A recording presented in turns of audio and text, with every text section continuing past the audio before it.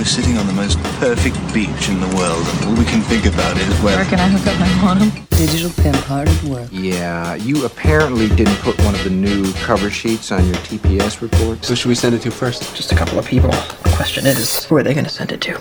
This podcast is brought to you by Search Engine Journal, and you're listening to Marketing Nerds. Hi everyone, this is Kelsey Jones, Managing Editor of Search Engine Journal, and I'm here with Danielle Antos, our Copy Editor Extraordinaire over at SEJ. And I know for our first podcast, Danielle, we had talked about freelancing and how we both got into it, and I know that we had a lot of good feedback from that. So today, we kind of wanted to do a second Freelancers Forum, kind of covering more about clients, where to find them, how to turn them down, and then finally, when's a good time to fire clients. So first off, how are you today? Hey, I'm doing pretty good today. Good. Okay, so let's just jump right in. Based in your experience, where do you find new clients when you need them? Other than recommendations, which is always a good spot to go, Odesk is my favorite. Elance is also really popular. I generally just prefer Odesk. I like the platform better. It gives you the opportunity to see if clients have worked with other people before, read the reviews. You can tell if they have their payment, like if they have a credit card on file, so you can guarantee payment. And they just offer a lot of different ways to protect both freelancers and the people that the employers. So that's my personal favorite. Craigslist isn't bad. I know you like Flex Jobs, and that one's pretty good at things as well.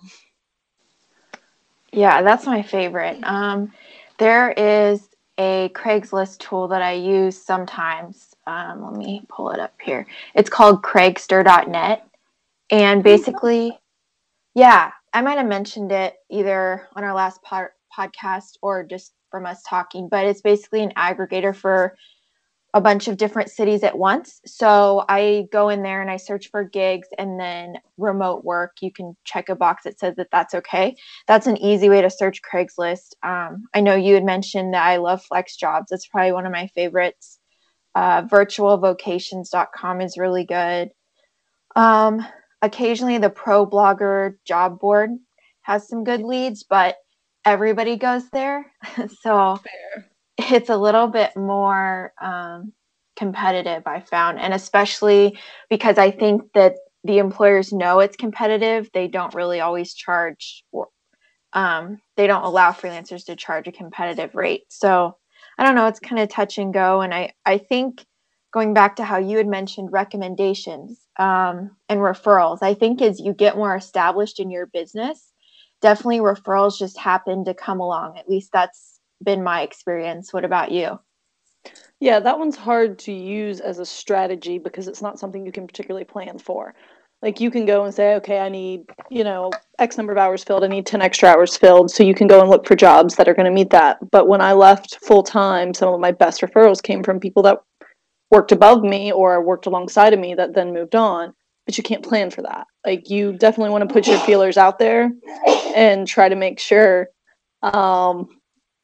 that you're telling people that you're going full-time freelance, but there's only so much you can do with that.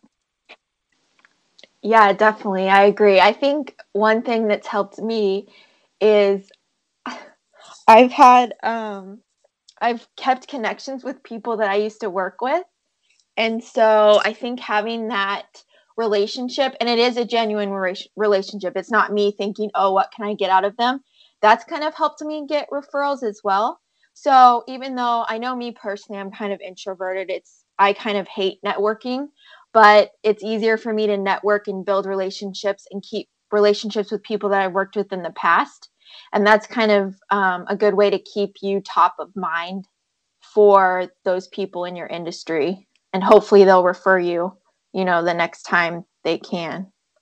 Yeah, one thing that I do too is if I haven't heard from anyone in a while, I don't think it's that long to be just like, hey, how are you doing? Just want to touch base, see if you've got anything for me. Or, maybe if it's only been a week or two and they've mentioned jobs that they have coming up.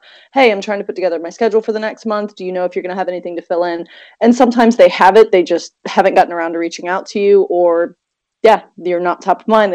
You're not there every day in the next cube. So it's easy to get left behind. So you really do have to make sure, not being annoying and, messaging every other day. Hey, do you have any work? Hey, do you have any work? You don't want to do that. But yeah, reaching out occasionally and being like, still over here, if you need anything, that kind of a thing.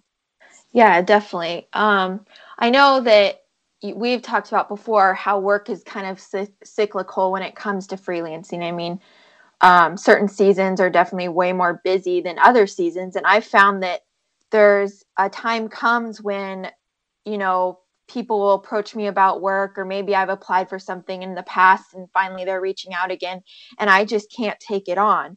What's kind of the process you use for figuring out when to turn down clients or when to say, you know what, I'm really too busy? Because I think when I first started, I was scared to do that because I thought, oh, I'm turning down work. That means that it's gone forever.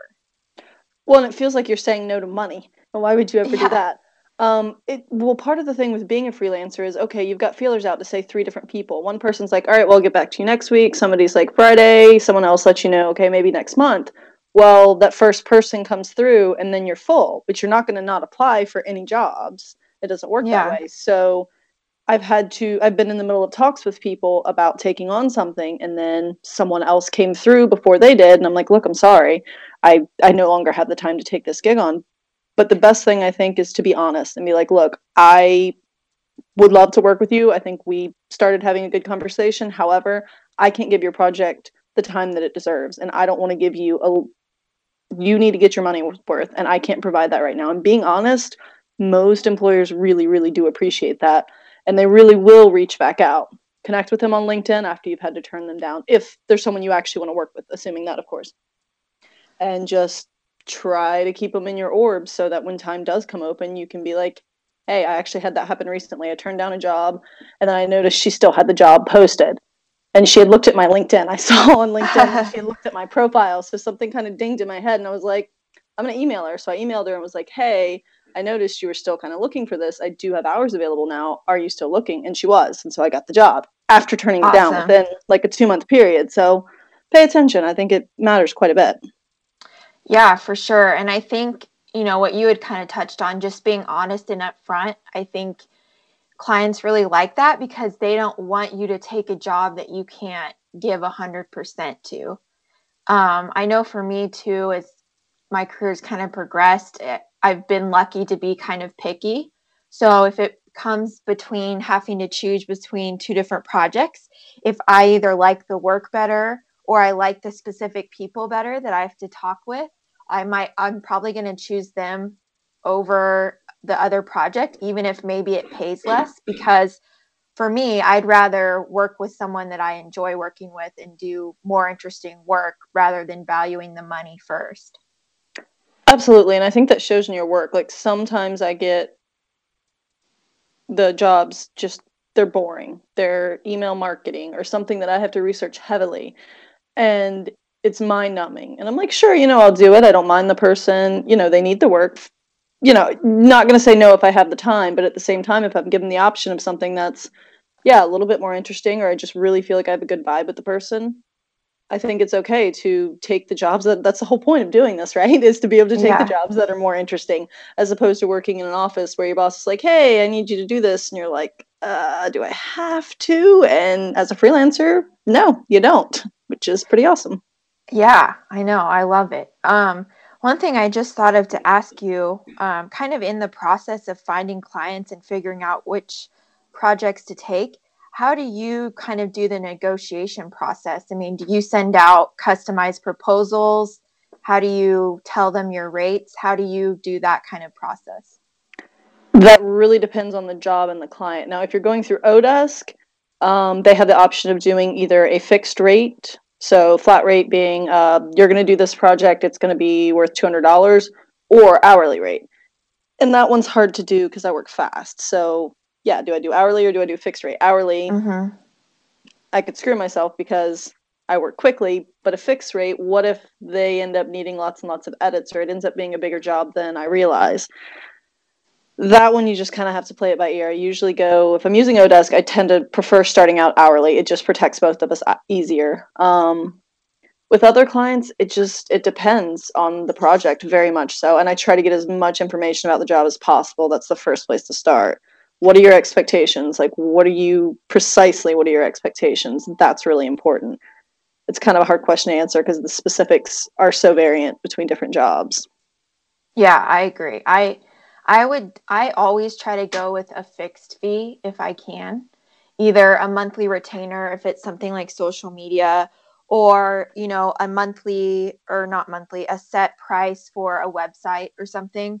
I've just found that me personally, the type of work that I do, whether it's website design or social media, or even sometimes posts, it pays off for me to do fixed fee because I feel like I can charge a little bit more than hourly. And like you said, if you're a fast worker, sometimes that works against you because you may get it done in less time than resulting in a less hourly rate than you would if you just had a fixed fee. Right. I have charged clients, I have negotiated in our agreement that I have a fixed fee for the initial work, and then if there's more than one edit, then I have it in our agreement that I'll charge them an hourly rate. And usually that works out pretty well because they know that I'm willing to do at least one edit included, but then also that my time, is valuable. Right. Well, that way you don't get caught up doing 10 different edits, which definitely is important. Yeah. I mean, having clients that request edits over and over again kind of goes into the territory of dealing with nightmare clients. And that was something that we wanted to kind of cover too today was, when do you figure out when to fire a client, quote unquote? I mean, when do you tell them, okay, this isn't working out, we can't work together? How have you ever gone through that process? I have. It's usually, while I recommend being honest in other situations, this one's definitely more tact is required. You don't want to just be like, I really don't like you, you're kind of a pain. That's not going to win you any friends. So a lot of times it's easier to just be like, I'm not understanding the expectations. Definitely try to work with them first, because sometimes they just need a little guidance, especially if they're not used to hiring freelancers. So, saying, hey, I'm not clear on the expectations, or even these aren't the expectations you gave me. Maybe I misunderstood. Do we need to do a one-on-one? Do we need to do a Skype call, a video? Do we need to meet in person if it's someone local? So you definitely want to start off by trying to make it work. If not, I generally try to go with the idea that I am running out of time. Like, I no longer have time. Okay, usually you have that option because they say, okay, this is going to be 10 hours. And if they're annoying you, it's often because they're asking you for more work. So at that point, you can just be like, hey, I don't have the time, or I don't think we're a good fit. Like, I don't think I can provide you with the services that you're asking for. So it just depends, but definitely be nice and be tactful and don't burn the bridge, because you never know. Like, they might be working under a killer boss that they're trying to meet deadlines, and so it's not you, it's literally them. So in most cases, try not to burn bridges, be tactful, be polite. That's about what I do. How about you? I don't know. I feel like for me personally, sometimes when I decide to fire a client, there's just a day when they say something or there's some expectation that's crazy. And I just think, okay, this is it. I just can't do this. I know how you had mentioned, it's totally different when you have a boss in an office and you have to do the work they ask. But when you're a freelancer, you get better at realizing what your true boundaries are and what Right. is and isn't okay. And so for me, sometimes it'll just be like something that's been building up and I've been trying to work through it and talking with them to say, is there a communication gap here? Right. Outlining everything in email first to make sure that we have the same expectations. And then for me, it'll be, one little thing they do, or if they keep repeatedly doing the same thing, like changing deadlines or adding work that we didn't talk about. In the past, I've been like you. I haven't been brutally honest and said, okay, like, you kind of suck, or you're kind of crazy, you need help.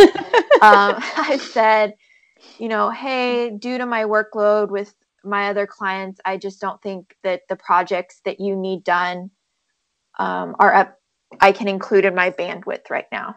sometimes I'll say something like that, which isn't totally false. I mean, especially No. if they have a ton of crazy high expectations that I can never meet. So I'll say something like that, or I'll say, hey, this year or this month or this quarter, I'm focusing on taking on projects that are more set retainers or more writing or some, a different aspect that project doesn't have. And I'll say, this, I just don't think it's a good fit for us to work together again. And then sometimes I'll kind of sandwich it a little bit. I'll say, overall, I think we did it with great work together. We accomplished XYZ. And I know that in the future, through our work, we've set up, a good guideline or a good place to go next. So I'll kind of give them hope, instead of being like, okay, well, I'm out, bye. I'll try to outline what needs to be done next or what we've accomplished or what we are working towards. And hopefully that helps sever it a little bit. And my experience personally, I've had clients that won't talk to me again, which is fine in most cases, even though I don't burn bridges, but they just don't want to work with me or talk to me. And then I've had clients that I've fired that have still said, I miss working with you. I wish we could make it work. But, you just have to know personally when it's a good time for you to work with them and when it's not. Yeah, I've never had anyone particularly crazy. And I've had a friend recently who had to fire someone who, screamed at her. Just absolutely disrespected her, screamed at her, and she was just like, nope, we're done. I've never had to deal with anything of that level. Usually it's just, you're not being clear, you're being snippy with me, you're being short with me, you're being rude, but it's never anything overt like that. If someone yelled at me, we're done. There's no reason for that. But I think possibly one of the reasons I don't deal with quite as many crazies is that I'm careful from the beginning. So, how do you go about screening people, do you think? Do you just get a little twinge where you're like, yeah, I don't know if I want to do this? So usually if they have a job ad, that gives you a good overview. If they say, if their expectations seem high just from the job post, sometimes that's a good sign for me to be like, I shouldn't even take them on. If their tone in their emails, which is sometimes hard, tone is sometimes hard to tell through email, but their email and the phone, if it's just, I don't know. And this is something that I think gets better with experience. You just kind of know, you're able to screen a little bit better. I think it's just something that comes with experience. There's no set XYZ, look for this or prepare for this. So, it's just with anything in freelancing, I think you just get better the longer you do it. Yeah, I think if they said they've had trouble finding someone to fit that position, that's usually a red flag because it makes you feel special, right? You're like, no, I'm going to be different. It's like when dating in college. It's totally not going to do that to me, right?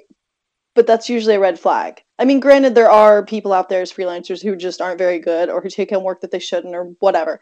But if they say outright that they're having trouble filling the position, there's usually a pretty solid reason for it.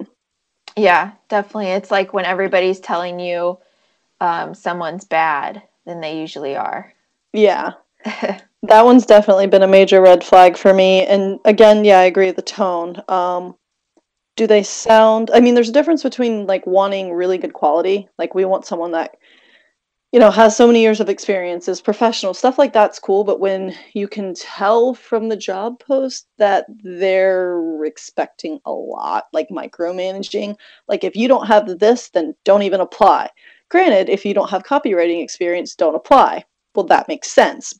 So it's very nuanced, but I think you know what I mean, because I've probably seen those as well. Yeah, definitely. Okay, so I think, we could talk about this forever, and I think, we definitely have a lot more fodder for more Freelancer Forum podcasts in the future, but we're going to have to wrap it up today. So, Danielle, it was great talking with you, and again, this is Kelsey Jones and Danielle Antos from Search Engine Journal, and this concludes our Marketing Nerds podcast. This Marketing Nerds podcast has been brought to you by Search Engine Journal. For more news, interviews, and how-to guides from marketing experts from around the world, visit us at searchenginejournal.com.